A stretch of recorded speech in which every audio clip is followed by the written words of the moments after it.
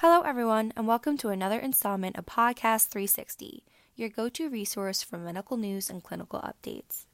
I'm your moderator, Lee Procopio of Consultant 360 Specialty Network. Each year, the American Lung Association publishes their State of Tobacco Control Report, which examines how state and federal governments prevent and eliminate tobacco use within the United States. As the nation deals with the fallout of the COVID-19 pandemic, addressing the U.S. smoking epidemic is now more important than ever. This year's report urges legislators to create policies that will reduce or prevent tobacco use to diminish the number of preventable disease and death caused by smoking. Here with us today to discuss this report is Albert Rizzo, who is the Chief Medical Officer for the American Lung Association. Thank you so much for taking the time to speak with me today, Dr. Rizzo. Can you give us an overview of the State of Tobacco Control 2021 report? Yes, before we talk about that, we need to realize that even amid the pandemic, tobacco use remains a serious public health threat. In addition to tobacco-related death and disease, smoking increases the risk of most severe impacts of COVID-19, making ending tobacco use more important than ever now. The American Lung Association's State of Tobacco Control Report provides a roadmap for state and federal governments to pass proven policies to prevent and reduce tobacco use, like increasing tobacco taxes and making public places smoke-free. With 1 in 5 teens vaping, our children are becoming the next generation addicted to tobacco. This youth epidemic is largely driven by flavored e-cigarettes, and our 19th annual report has added a new state grade supporting policies to end the sale of flavored tobacco products. So on January 27th, the American Lung Association released its 19th annual State of Tobacco Control Report, which grades the states and federal government on key public policies to prevent and reduce tobacco use.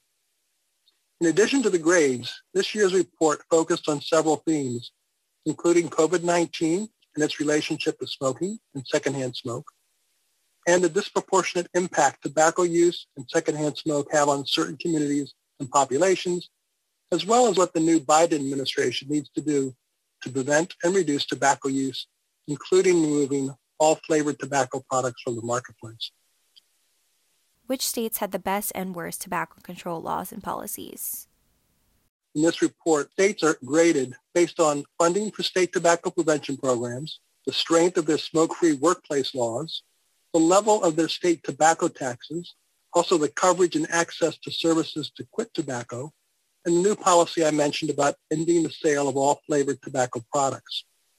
So if we look at those 5 grades, even the best states still have work to do. No state received straight A's across the board.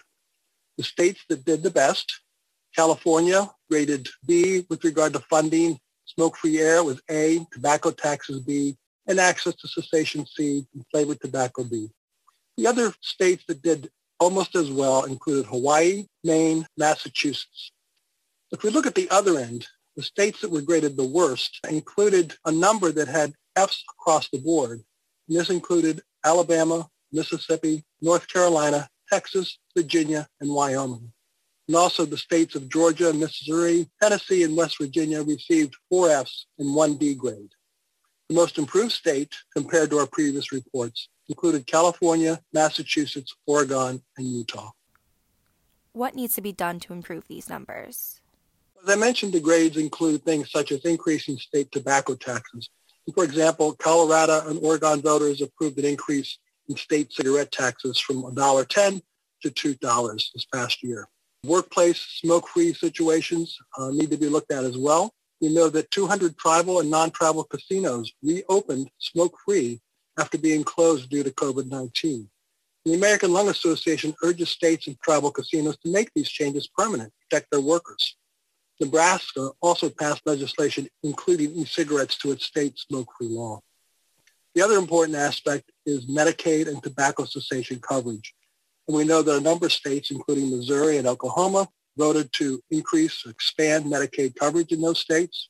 And with this, the enrollees in Medicaid have increased access to comprehensive quit smoking benefit and other essential coverage. The other big topic is prohibiting flavored tobacco products, including menthol cigarettes.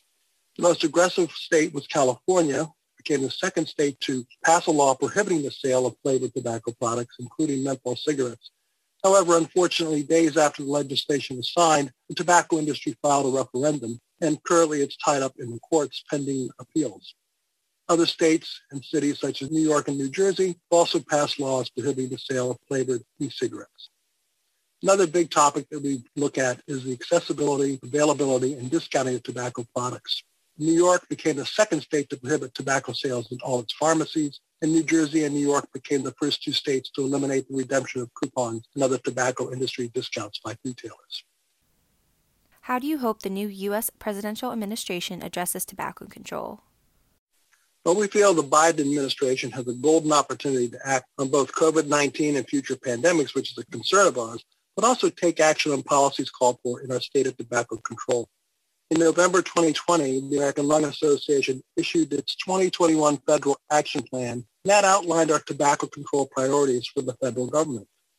State of Tobacco Control 2021 provides a blueprint that the states and federal government can follow to put in place proven policies that will have the greatest impact on reducing tobacco use and exposure to secondhand smoke in the U.S. The real question is, will the Biden administration and state lawmakers seize this opportunity and make 2021 the year significant progress is made in passing meaningful tobacco control policies, including addressing tobacco-related health disparities? In our report, the federal government is graded in 5 areas: federal regulation of tobacco products, where it got a D; cessation coverage, where it also got a D; overall tobacco taxes at the federal level, it got an F; mass media campaigns, however, did very well. We graded them as A, and gave them an A for the federal minimum age law of 21 for tobacco sales, which was passed last year.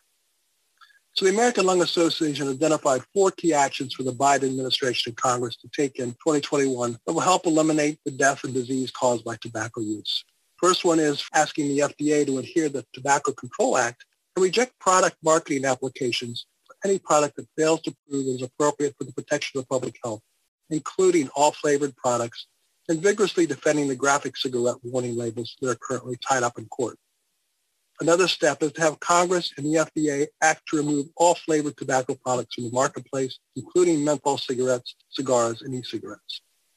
We're also asking the Department of Health and Human Services to help ensure that all tobacco users have access to a comprehensive tobacco cessation benefit without barriers and cost sharing. And Congress must pass the Quit for COVID-19 Act, which is currently in Congress. And our last one is to ask Congress to increase federal funding to the Centers for Disease Control and Prevention Office on Smoking and Health to help states combat the youth e-cigarette epidemic and to further strengthen the Tips from Former Smokers campaign. Thank you so much for speaking with me today. Thank you very much. And for more information, certainly refer to our report, which can be found at lung.org, State of Tobacco Control.